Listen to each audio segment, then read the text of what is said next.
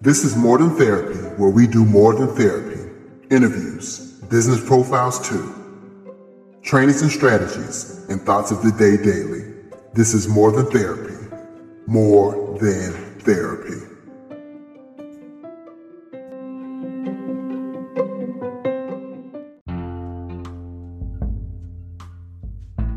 A bird sitting on a tree is never afraid of the branch breaking, because the trust is not on the branch, but on its own wings.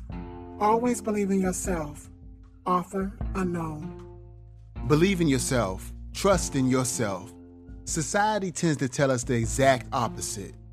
Every day, we are bombarded with advertisements, pitches, and promises that if we place our trust without instead of within, all our troubles will be taken care of. But this is all nonsense, and nothing could be further from the truth. For just like the bird upon the tree, we do not need the world or its empty promises to hold us aloft. We have everything we need within us. All we must do is believe in our own wings. You and I are unique creations, blessed with wondrous abilities, talents, and potential. We each possess our very own souls. We were given intelligence and a conscience. We all have our own passions and desires, goals and objectives. How well we do utilize these gifts we have been given. Do we use them to their fullest potential, or do we overlook them? We all have wings.